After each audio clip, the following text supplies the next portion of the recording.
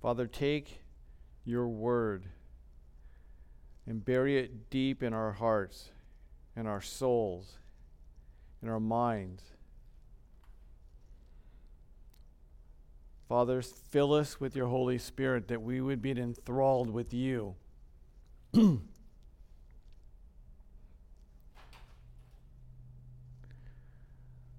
Lord Jesus, you are worthy to be praised. You are worthy to be sung about, to be thought of, to be sought after.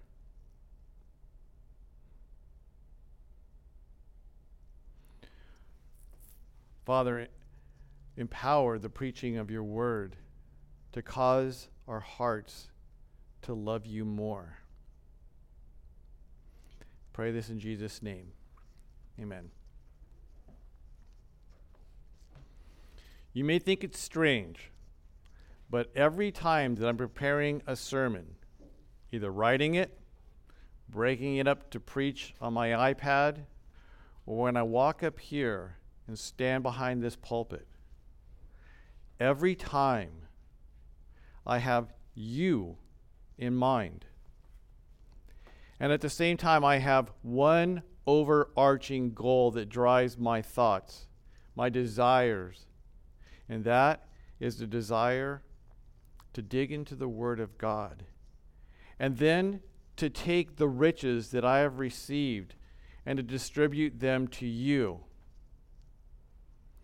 And that desire is to see Jesus, to bring glory to him. The reason for this is that I have found that there is nothing in this life as impacting as seeing Jesus. This has been the case for the last 2,000 years. And as we'll see today, seeing Christ is seeing the Father. At this point in the life of Christ, he has told his disciples that his time has not yet come. A statement that those around him didn't understand. And his time, that time that they didn't understand, would be revealed by a simple request. And we're told what that request was. In John 12, 20 and 21, now among those who went up to worship at the feast were some Greeks. So these came to Philip, who was from Bethsaida in Galilee, and asked him, Sir, we wish to see Jesus. It was after Jesus was told of this request that for the first time he said, my hour is at hand.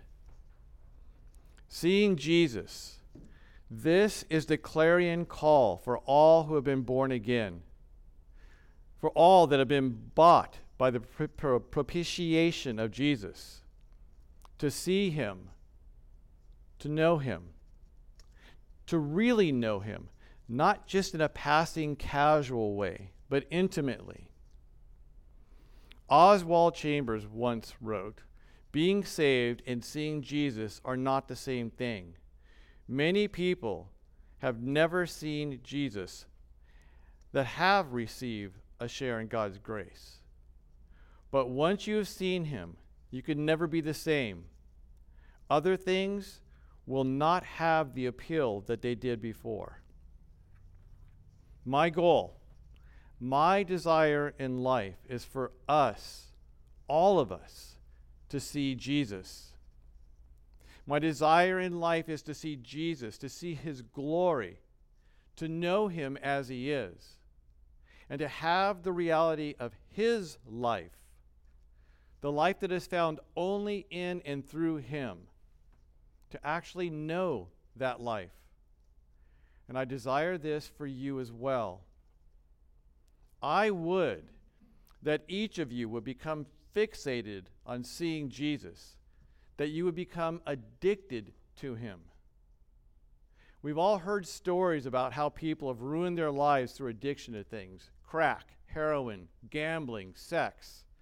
How they'll trade every relationship that they have, spend their last dime on that addiction, and would even then still crave that addiction to the point that they will lie, cheat, steal, and completely ruin themselves for it.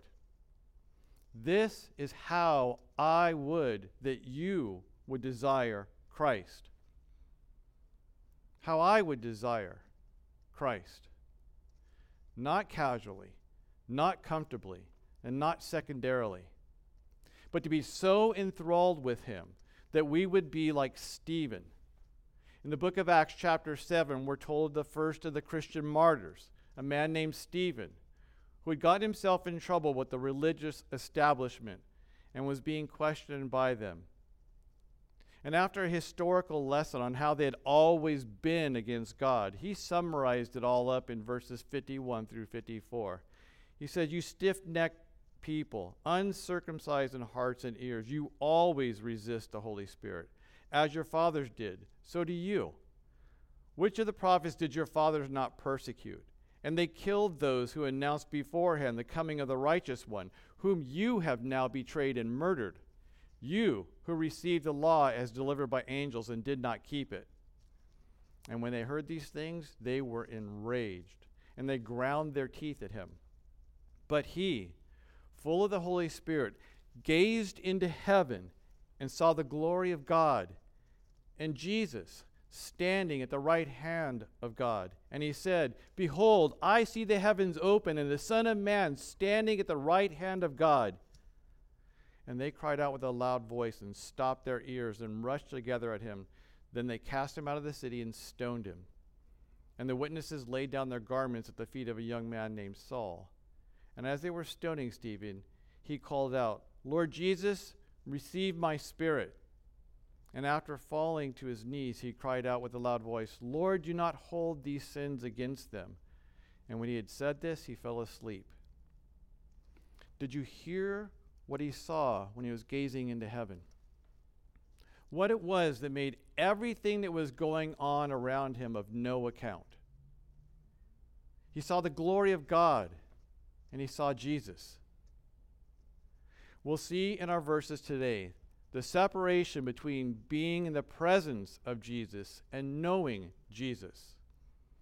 The difference between being religious and knowing God. And the deadly consequences of anything less than being enthralled with Jesus. Verses 14 and 15.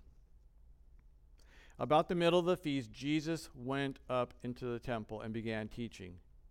The Jews therefore marveled, saying, "How is it that this man has learning when he has never studied?" This was the Feast of Tabernacles that Jesus was teaching at, a feast that had been commanded by God to be held annually for 7 days, a feast in recognition of the divine provision given by God through the Exodus period, but a feast that had been hijacked by cultural relevance and traditions of men. So much so that it's described in verse 2 of this chapter as the Jews' feast of booze. And our section of scripture began by revealing that even the brothers of Jesus didn't believe in him, and in fact were openly mocking him about this feast. They could tell that he, unlike them, was not preparing to go to the feast. And they thought that he was either a coward or a fake because of it. But he was neither. He would not go up to their feast, a feast that was honoring men, that was all about men's felt needs, that had been made to look forward to a false Messiah and a false salvation. He wouldn't go up to their feast, but he did go up to the feast. And in the midst of the feast, in the middle of the holy days, he shows up. He goes into the temple and begins teaching. The temple was ground zero for all scholastic-minded men. All the major doctors of theology would have been there, especially in the midst of this feast. And it was these men that asked Jesus the question of verse 15. And they weren't actually challenging what Jesus was saying. What they were challenging were the credentials that he didn't have. It didn't matter to them if what he was saying was doctrinally correct or not. They wanted to know what letters or titles did he have behind his name. There are some today, like them, that hold that if you have not gone to seminary, you should not and cannot be a pastor. I'll acknowledge that those that are shepherds of God's flock should be and need to be trained and qualified. But we need to be careful, even specific about how we mean by that. Because I hold that only a church can train and qualify a man to be an elder. Seminary, college education, historical teaching are great and are useful for some things. But having said that, a seminary cannot and does not qualify a man to be a pastor.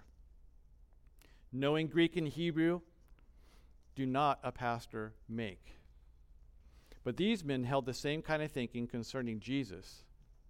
Some of them had probably been in that same temple years before when a much younger version of this Jesus had strolled in among them.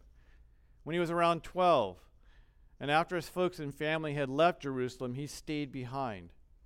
We're told in Luke 2:46 and 47, after 3 days they found him in the temple, sitting among the teachers, listening to them and asking them questions.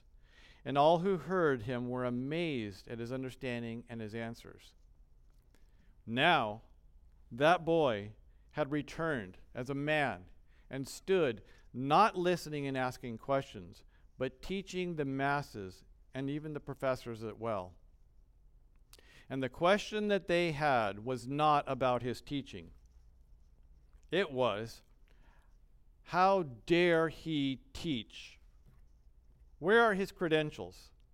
We have spent the greater part of our lives in school, learning and being taught. We have credentials. We have an MBA, an MDiv. We have degrees, awards. These prove why you should listen to us. Where are your credentials, Jesus? Did you sit under Gamaliel or one of the other rabbinic traditions?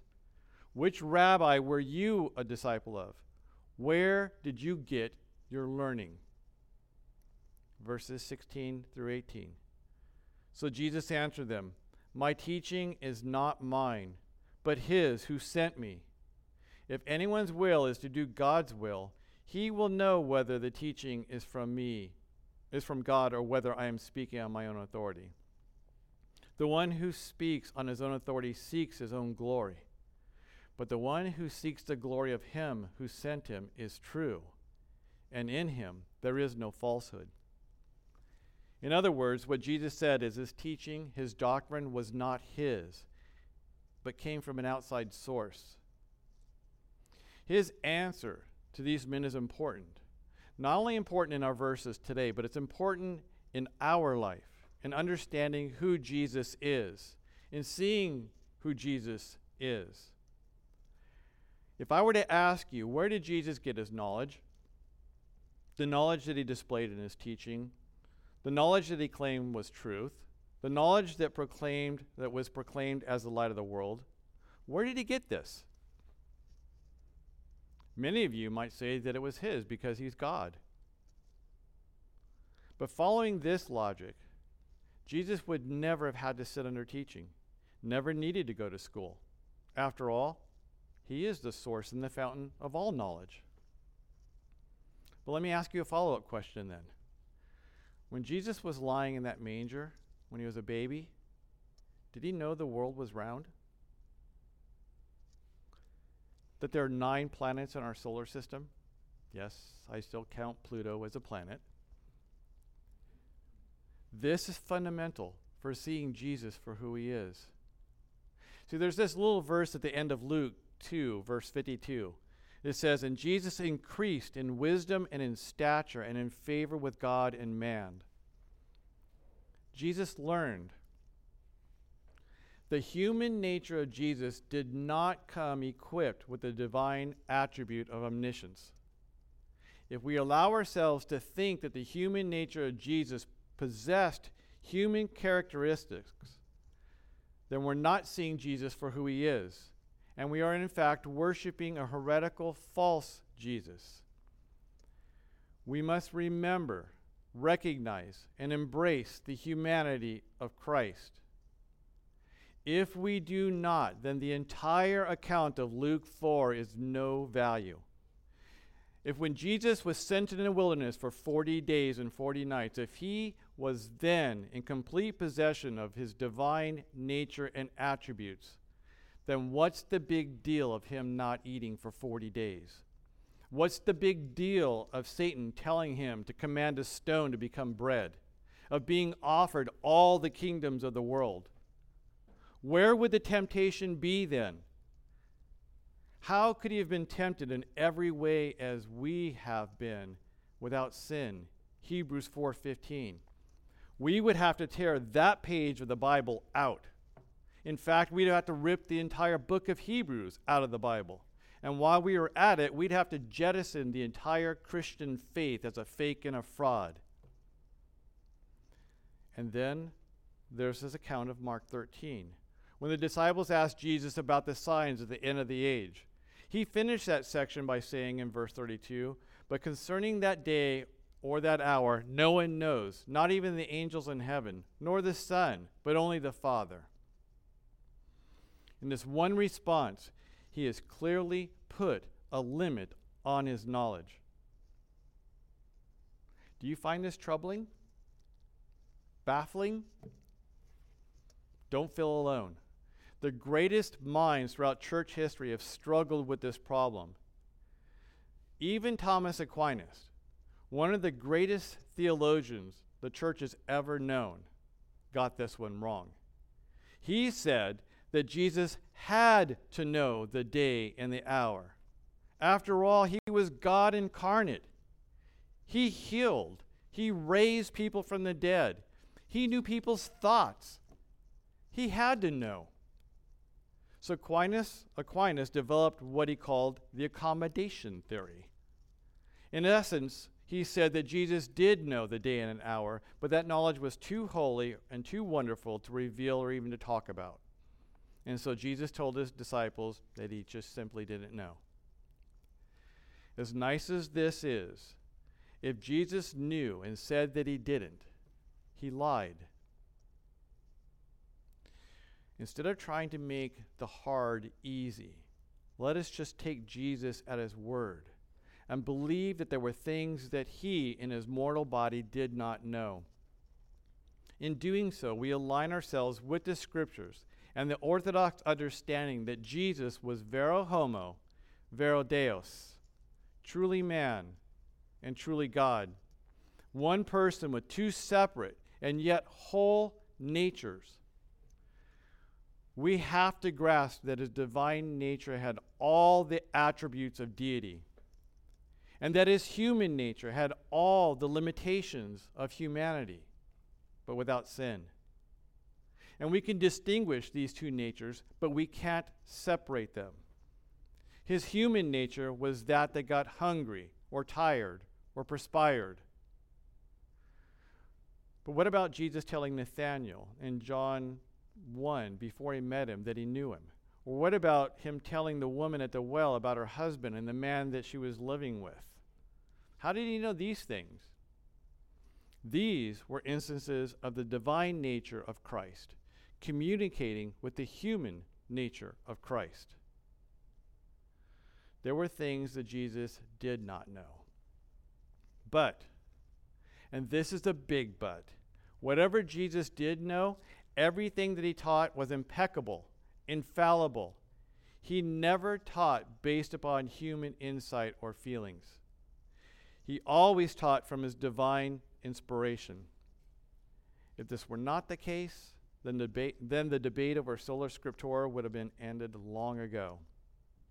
If everything that Jesus taught were not absolute truth, from Genesis 1:1 to Revelation 22:21, then we could not know truth.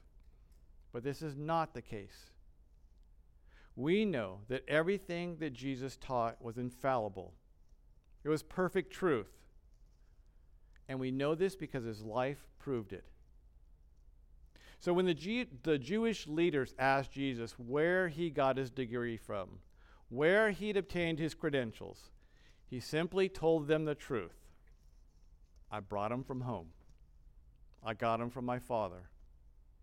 If you want truth, absolute truth, and nothing but the truth, come to me.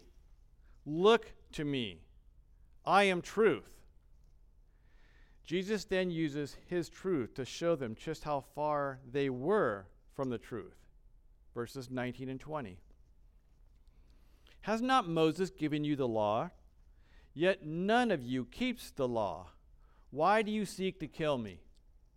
The crowd answered, You have a demon. Who's seeking to kill you?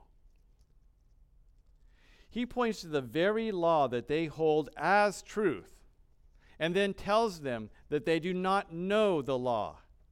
And even worse, that they don't keep the law. This is the evidence that they don't know it. If you've ever engaged in a heated discussion with someone and had them trying to figure out exactly where they stood on a subject, and then after a comment that you make, they just go off, this is a really good indicator that you have found the soft underbelly of their false golden calf. It was this way for these Jewish men. The religious professionals that were challenged by this uneducated bastard child of a carpenter. All he had to do is tell them that while they had the law, they did not know it, and that none of them keep it. And bam! Fireworks go off. In verses 21 through 24, Jesus then goes on to show them just how far they were from the truth. Jesus answered them, I did one work, and you all marvel at it. Moses gave you circumcision, not that it's from Moses, but it's from the fathers. And you circumcise a man on the Sabbath. If on the Sabbath a man receives circumcision, so that the law of Moses may not be broken, are you angry with me because on the Sabbath I made a whole man's body well? Do not judge by appearances, but judge with right judgment.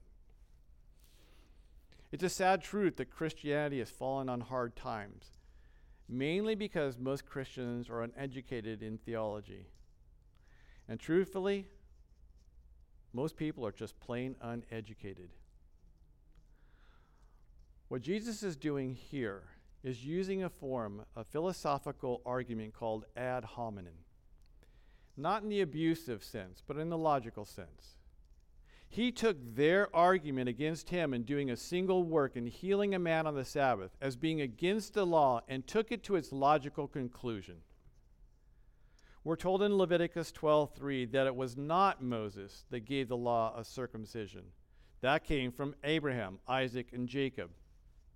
But we are told in Leviticus 12:3 that every male child must be circumcised on the 8th day, even if that day fell on the Sabbath.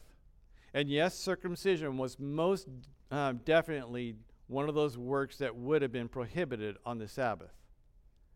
But nevertheless, the Jews would circumcise on the 8th day, even if it fell on the Sabbath. This was the ad hominem argument that Jesus made. If circumcision is permissible on the Sabbath, because it's the sign given to you that you are part of the family of God, that you're well with him, then why would healing that same man who had been given that same sign, why would healing his entire body on the Sabbath be against the law? You know the letter of the law, but you don't know the heart of the law.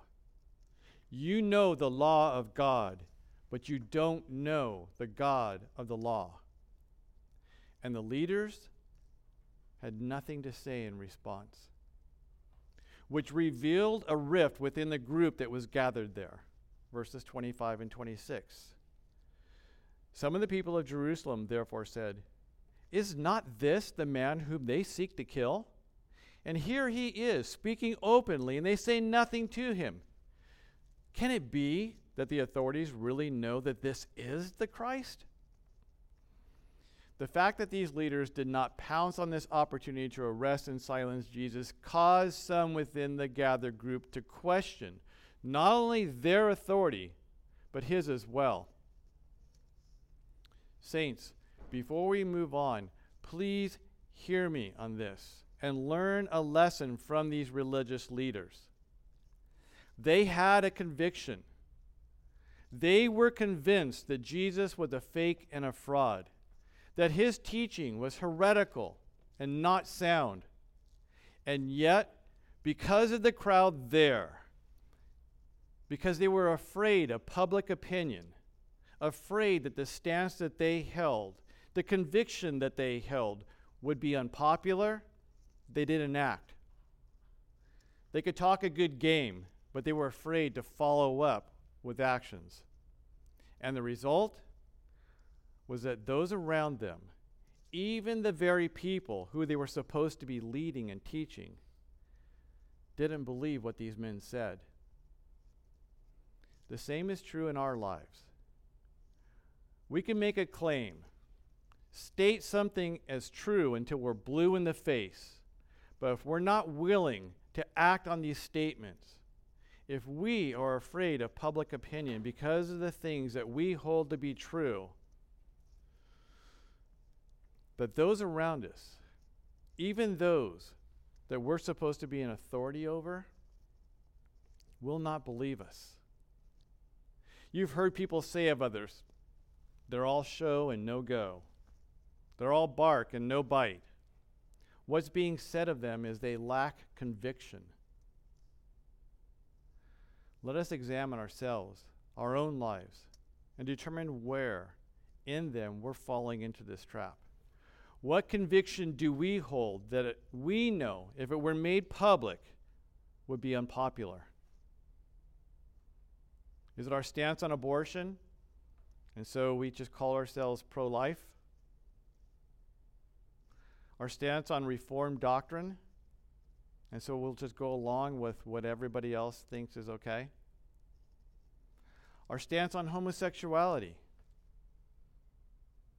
and so we just openly welcome any and all, because what can you do? And listen in verse 27, how the people, the rabble, the huddled masses, in one instant have gone from listening to and respecting these learned men to questioning even their basic understanding of God. They say in verse 27, but we know where this man comes from, and when the Christ appears, no one will know where he comes from.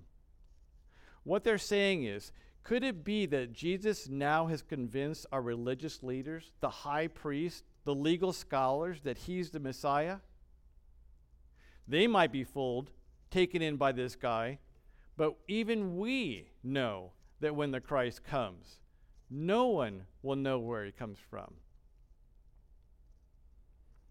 So Jesus proclaimed as he taught in the temple, you know me, and you know where I come from, but I have not come of my own accord.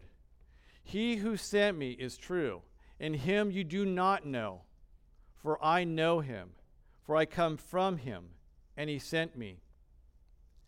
The manner in which verse 28 begins is given us to draw attention to the fact that as this huddled group was talking trash about this man, at that very moment, this man proclaims publicly the answer to the very question that they have been asking in secret, when he makes the statement that is the bedrock of truth.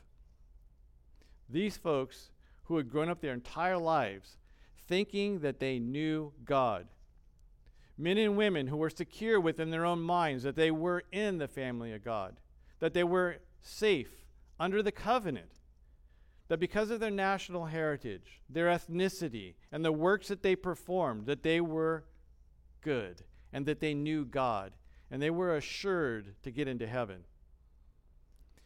He first begins by answering the challenge of his credentials. Yes, they knew him.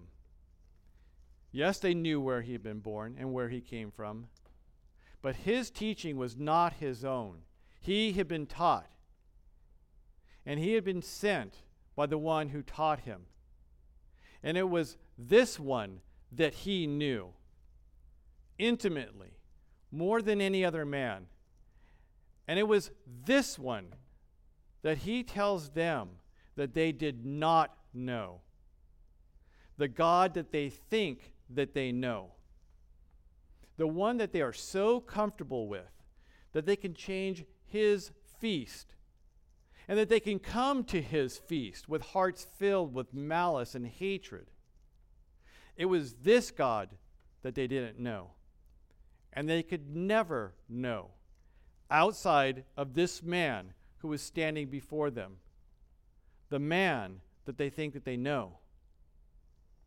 This truth is at the core of why I desire you to see Jesus, and not just to see him from afar, know him as a friend on Facebook, but to really see him, to really know him, to be intimately acquainted with him. Because outside of him, you cannot know the Father.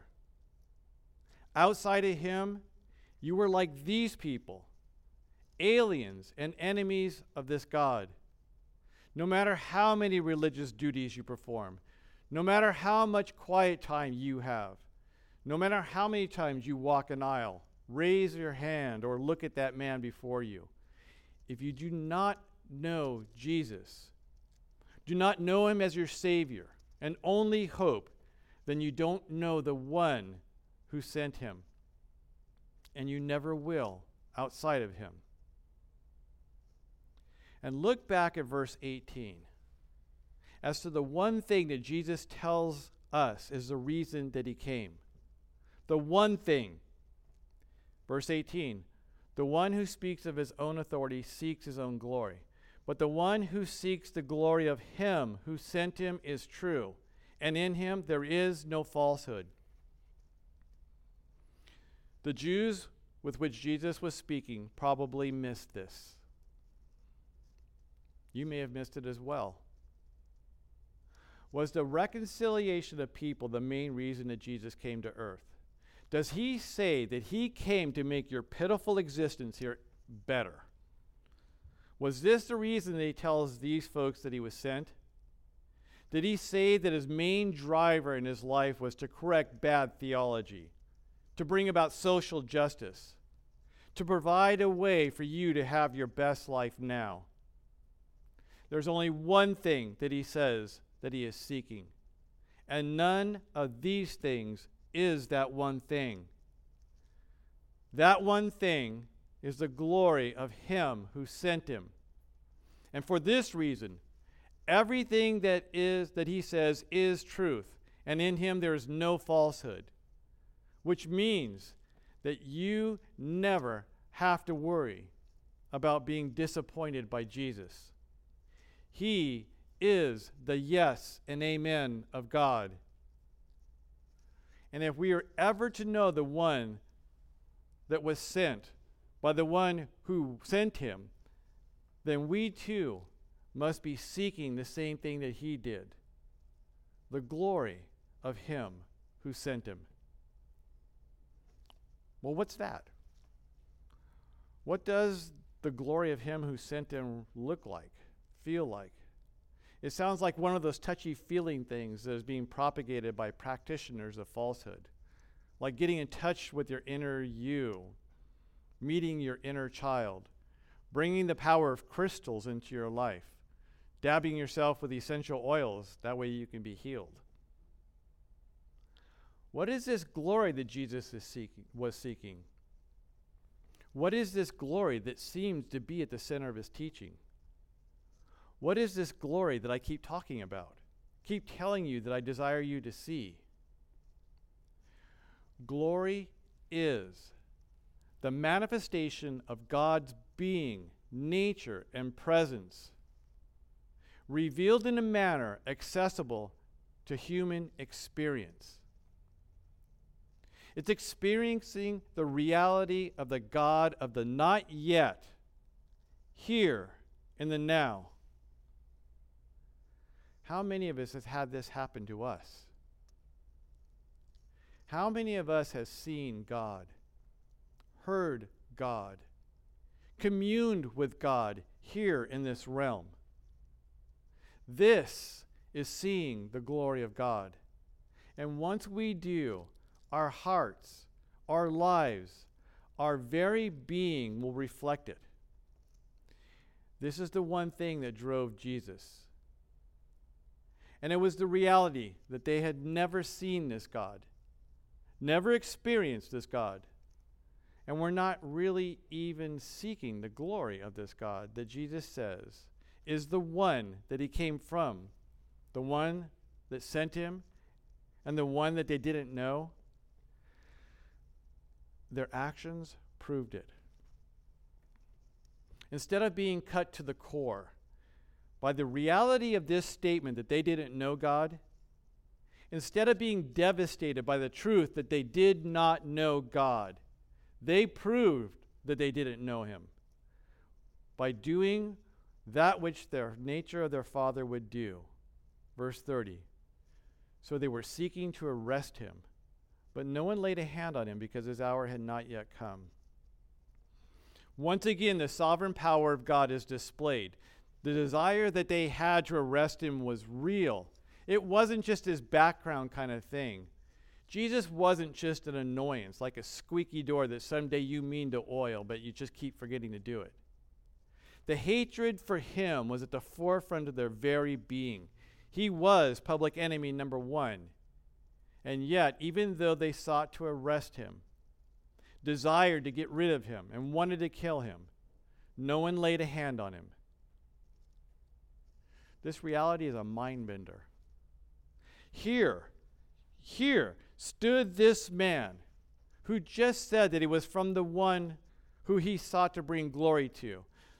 This one had sent him, and he knew this one. And this man who stood before them, that challenged them with their false religion, and who challenged them with himself, it was he whose own actions and truths that were the catalyst for their hatred and desire to kill him. And yet at the same time, it was he who was preventing them from acting on the very emotions that he was causing. His hour had not yet come. There would be an hour that he would set them free to do all the evil that they desired. There would be a day that they would arrest him, mock him, torture him, kill him. There would be a day that he would not stay the hand, and they would finally have what they desired. A day that they would finally be rid of this man. A day that they would do all that the Father's hand had planned and predestined to take place.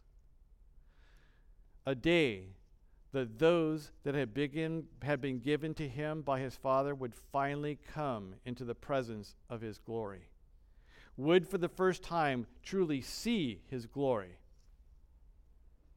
And our verses end today with just a foretaste of this coming truth. Yet many of the people believed in him when they said, when the Christ appears, will he do more signs than this man has done? However, even here we see how lacking these people were in their belief of Christ. Many of them believed because of the outward signs that Jesus had done. But even those who had seen these things, those who believed because of the signs, they were holding up these very signs as the litmus test for Jesus. We think that this man could be the Messiah. He does these signs that no mere mortal could do. But shouldn't he be doing more signs?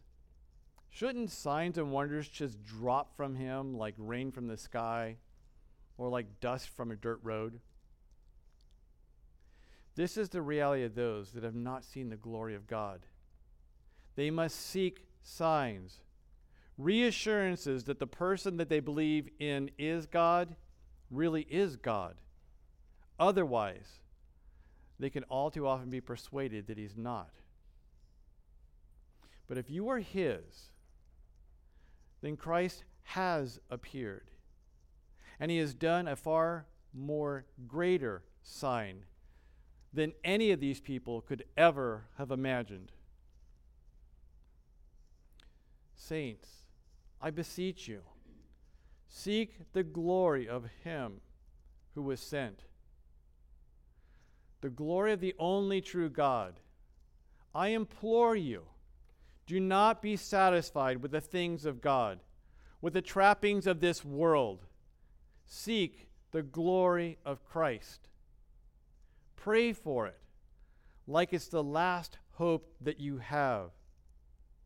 Desire it, like a starving man desires food, like a dehydrated man desires water, like a parent that's looking for a lost child. In order to know the Father, you have to know the Son. The Son in whom there is no falsehood.